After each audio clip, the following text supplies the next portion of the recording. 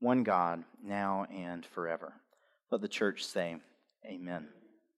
Amen. We're going to take just a minute now to celebrate May. I'm sad that Kelly couldn't be with us again at 11 o'clock because she did a wonderful job of honoring May and celebrating her gifts. But I'm going to name a couple of the things that Kelly named. I'll probably leave some out, and I might add a couple. We'll just see. But May, what we want to do as a church today is to offer you a blessing as you head into a new phase of life, and also to celebrate the ways that God has already been at work in you, and as you have served your family and your church and the whole community. And some of the things that Kelly lifted up, she said she's seen God at work in you as you served as a big sister. I think she said she's never known a better big sister. Is that close to what she said? And the ways that you care for your family. And so we honor that and the ways that you have loved all of those who've come behind you. The ways that you care for our kids in our nursery and on Thursday nights as you care for them while Kelly leads Bible study. And also all of the ways that you show your fierce determination and your hard work in school. The ways that you care for all of our folks. And the light that you bring and the joy that you bring to our community. We give thanks for that. Do you have anything you'd like to share with the church this morning? The people have spoken.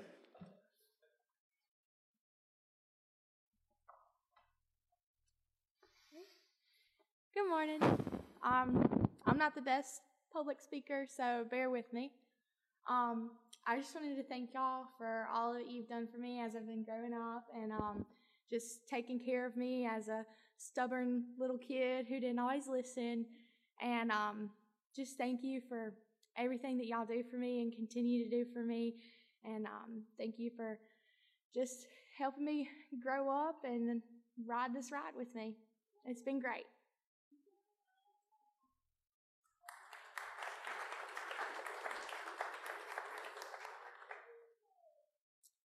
Amen. Let's join together now in praying as we prepare to hear the word of the Lord. O Lord Jesus Christ, we ask that you would speak clearly to us now, that we might know the truth of your scripture, not only in our minds, but in our lives, that you would write the truth of your gospel and its good news on our hearts. We pray this in your powerful name. Amen. Our scripture lesson today comes from the book of Ephesians, from chapter 1. We'll read verses 7 through 10 today. Ephesians 1, 7 through 10. Hear this word. In him, that is Christ, we have redemption through his blood, the forgiveness of our trespasses according to the riches of his grace that he lavished on us with all wisdom and insight. He has made known to us the mystery of his will, according to his good pleasure that he set forth in Christ as a plan for the fullness of time, to gather up all things in him, things in heaven and things on earth. This is the word of God for us, the people of God. Thanks be to God. You pray with me and for me now. May the words of my mouth and the meditations of each of our hearts find acceptance in your sight, Almighty Father. For it is you who are our rock and our Redeemer. Amen. So I'm going to need a little congregational participation today. Are y'all up for a little congregational participation? So, and I need y'all to do this in the way that you would when you're sharing coffee with your good friend or your spouse and you're grumbling a little bit, maybe a little more than a little bit, and you ask, what is the world coming to? So I'm going to kind of give you a cue as we go through, but I just need y'all to ask that question with me. Can y'all help me out with that? So let's try it together. What is the world coming to? Y'all don't sound nearly disgruntled enough. I need a little more oomph to your dissatisfaction here, okay? What is the world coming to? All right, there we go. And we ask this question in different ways. Sometimes we say, what is the world coming to? Sometimes we look around and we say, kids these days. Am I right? They're lazy. They're obsessed with their screens and their little pocket computers. There's this bullying I've heard about. They're relationally inept. You see them at the dinner table and they're just staring at their phones. They don't even know how to talk to one another. And it's really unbelievable if you told somebody this 10 years ago.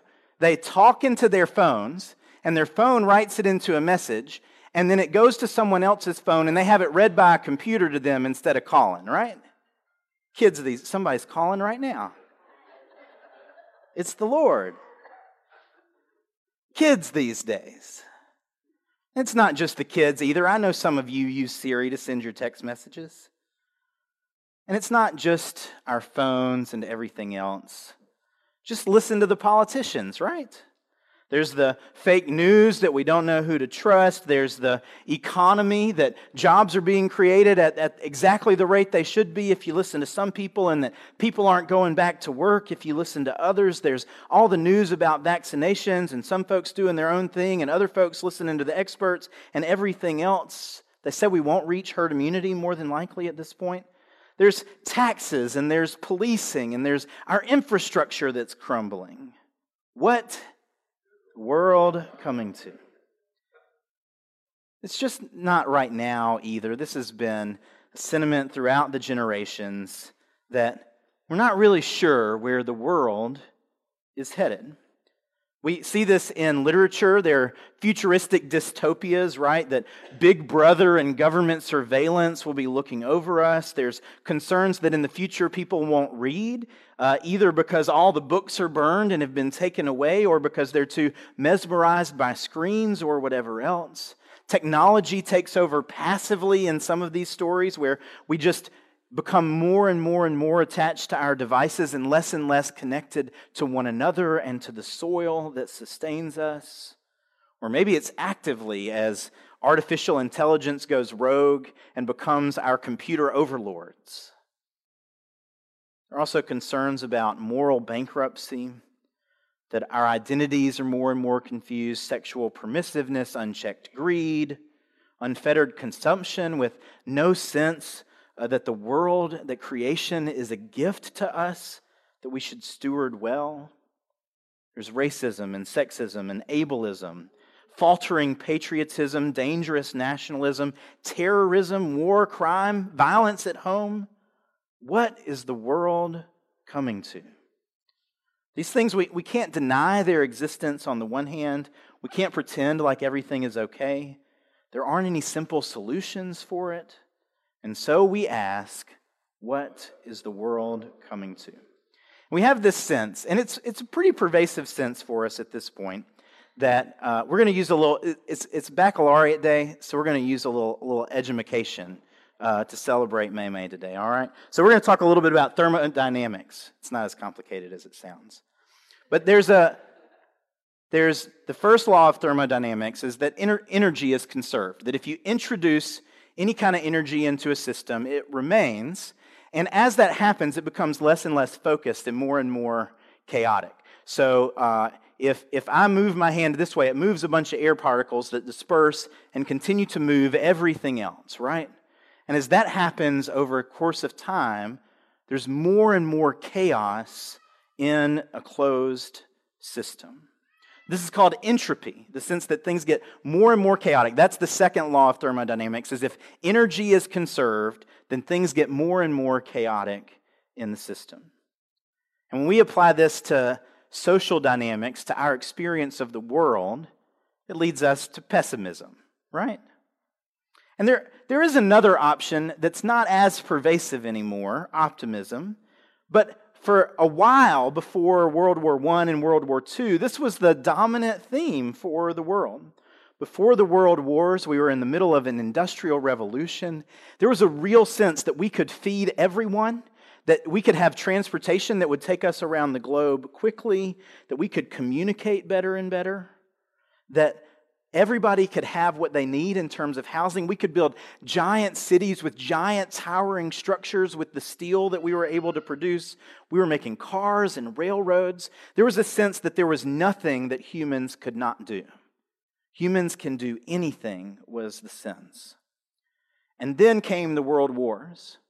Total war in World War I, Hiroshima, Nagasaki, Dresden, and World War II. And we continue to say humans can do anything, but rather than it sounding like optimism, it sounded like pessimism, right? We can do anything. We have dramatically increased our ability to kill one another efficiently. The Industrial Revolution has done wonderful things and made some terrible things possible. With that bubble burst, we end up cycling through optimism and pessimism, sometimes at variable intervals, right? Some people are happy every 4 years, and the other people are upset, and then these folks get happy, and the other folks get upset. Y'all tracking with me? Everything's going great. Everything is terrible. Everything's great. Everything's terrible. And we still have reason for optimism that we know. Today we celebrate our mothers. We celebrate graduations. But there's this deeper sense that everything's getting more and more chaotic, that everything is getting worse. And it makes us ask, what is the world coming to? And we also have to ask, what are we going to do about it, right? What are we going to do about the world? We can gripe and complain. We can moan and groan. And you know, just from my tone, I don't think that's the answer, right? We can try to fix it. We can use politics or the economy or community organizing or advocacy, and we can try ourselves to save the world. And then we continue to beat our heads against the wall. We get exhausted. Then we can just try to ignore the problems and take control over what we can control. What is the world coming to? Paul says the world is coming to Jesus. Paul says that Jesus is how God has made known to us in all wisdom and all insight the mystery of His will. Who wants to know the mystery of God's will today? Just me. Okay.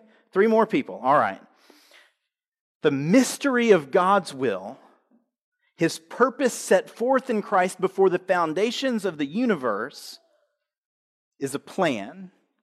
And that word that gets translated plan, as we read it today, is literally economy, by the way, in Greek. It's the structure of the whole system that Paul is talking about.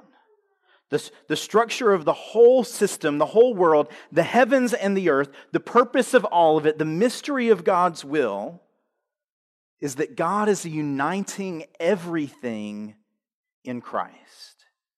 Everything in heaven and on earth, God is uniting in Jesus. I've told y'all before that I wasn't very good at cleaning up growing up. Katie would tell you I'm still not always very good at cleaning up. But when you're in a hurry to clean up, and there's some stuff that doesn't need to be where it is, where do you put it? Under the bed. I think I heard in the closet. Maybe if you're real industrious, you might put it up in the attic if you want it to stay away for a long time. You put it away in some corner. You don't want it to be seen, right? Depending on the size and how long you want it to be away, you shove it under the bed. You shove it in the closet, close the door, pray no one opens that door while they're at the house, right? And you act like everything is fine. When God comes to clean up the world and the mess that we sense it is in, He gathers all of it up. But He doesn't put it in the corner. He doesn't hide it under the bed. Doesn't shove it up in the attic and pray no one sees it. He puts it in the most treasured spot in all of the heavens and the earth, inside of Jesus. All of the mess, all of the sin and the hate and the vitriol, all of the evil and the brokenness, all of the trash and the waste, all of the industrial pollution, all of the isms are brought into Jesus. And in Jesus, they become something beautiful. The world is not coming to chaos. The world is coming to peace in Jesus. We talked over the last couple of weeks about how salvation is applied to us personally, forgiveness and redemption. We talked in detail about these words. But today, Paul tells us the rest of the story. It's not just us as individuals, but everything in the heavens and the earth are being brought in to Jesus. The world is coming to Jesus because the mystery of the will of God, known in its fullness, is that God wants to gather up all of our brokenness and make it whole in His Son, Jesus. So, when we gripe, when we ask these questions about kids these days or about what the world is coming to, and we have this sense of pessimism that everything is getting worse, maybe with a few exceptions of good graduates like Maymay or good mothers like the ones we had, but on the whole, everything is getting worse. When we gripe about it and don't embrace the hope of Christ, we have forgotten the gospel. And when we strive to save the world ourselves, when we work and work and work to fix all of the world's problems on our own in a way that we can never rest, we can never take a break, no one else's standards are ever high enough, they're always falling short because we have got to save the world, we forget the gospel. And when we throw up our hands and quit and just try to live in our own little corner of the world as if the rest of the brokenness of the world doesn't exist, we forget the gospel. So our task as Christians is not to save the world. It's not to moan and groan and gripe and complain. It's not to pretend like the problems of the world don't exist. It's to start with remembering the goodness of God, the mysteries of God from before the foundations of the universe, that God is bringing everything into Jesus. And then to go ahead and start living in that reality. Not waiting for Jesus to come back where every knee will bow and tongue will confess that Jesus Christ is Lord to the glory of God the Father. But now to abide in Christ as He abides in us and let His kingdom be apparent in our own lives, even if nowhere else in the world. And in our community of faith, even if nowhere else in the world. And in our denomination and the church throughout the globe, even if nowhere else in the world, that we as Christians can live in the reality of the mystery of God, that Jesus is gathering everything up into Himself. And finally, as we remember and as we live in the reality of the gospel, we can prepare ourselves and the world for the completion of Jesus' work. We can wait for it with patience, but we wait for it in hope, confident that it is coming, that the world is not leading into more and more chaos. The world is coming to Jesus, who wants nothing more than to save it and to make it beautiful and to include us in that work of peace that conquers all the mess and the chaos. This is the good news of the gospel for us today. Will you pray with me? Lord Jesus Christ, we ask that when the world seems to be too much, when we are worried and anxious about things beyond our control, or when we choose to ignore things that are beyond our control, even grave injustices, that you would convict us, not in a way that leads us to try to save the world, but in a way that drives us to your heart as you save the world. We pray that you would include us in your work, that we could labor alongside of you, that we could prepare our hearts for your return, that by your grace we could know the fullness of your forgiveness that has washed away our sins. We could know the liberation of your redemption that frees us to live in obedience to you. We pray this in your powerful name, your name that was made to save us before the foundations of the world. Amen. Now I'm going to invite Maymay to come up. We're going to pray for Maymay and just offer her a blessing as we prepare to send her forth. We have a Bible on the way, Maymay, but it didn't make it in time, so we'll get that to you. We'll get that to you soon. We want you to keep reading, particularly Scripture, as you go forth from us. So remember that. But I'll invite you to come forward now, and we'll pray for you. Let's pray together. Lord Jesus Christ, we thank you for Maymay. We thank you for the grace that you have offered to her throughout her life, the grace that you have poured out over her in her baptism as you have claimed her as your own, as your daughter. We thank you for all the people in this church that have nurtured her, that have parented her, fathered and mothered her as she has grown in grace, as she has matured to become more like Jesus. And we pray, Lord, that that work would continue as she works this summer, as she heads to Ole Miss in the fall, that she would continue to grow as a disciple of Jesus, that you would give her increasing clarity about the work that you are calling her to do with her life, both to make money and a living and in service to you. We pray, Lord, that above all, she would seek to serve you and glorify you, that she would continue to abide in the love that you have shared with her, and that she would continue to offer it generously, not just to her family, but to all whom she meets.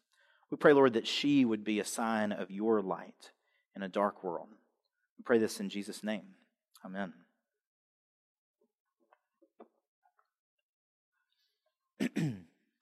We're going to sing now, hymn number 338. I invite you to stand in body or spirit as you're able as we sing. And once we finish singing, I will offer to you a benediction. And I encourage you, if you'd like to visit with one another, to do so outside. I think the weather has cleared up, and it'll be nice to visit with one another outside this morning. Number 338. First and last verse. Thank you, Theresa.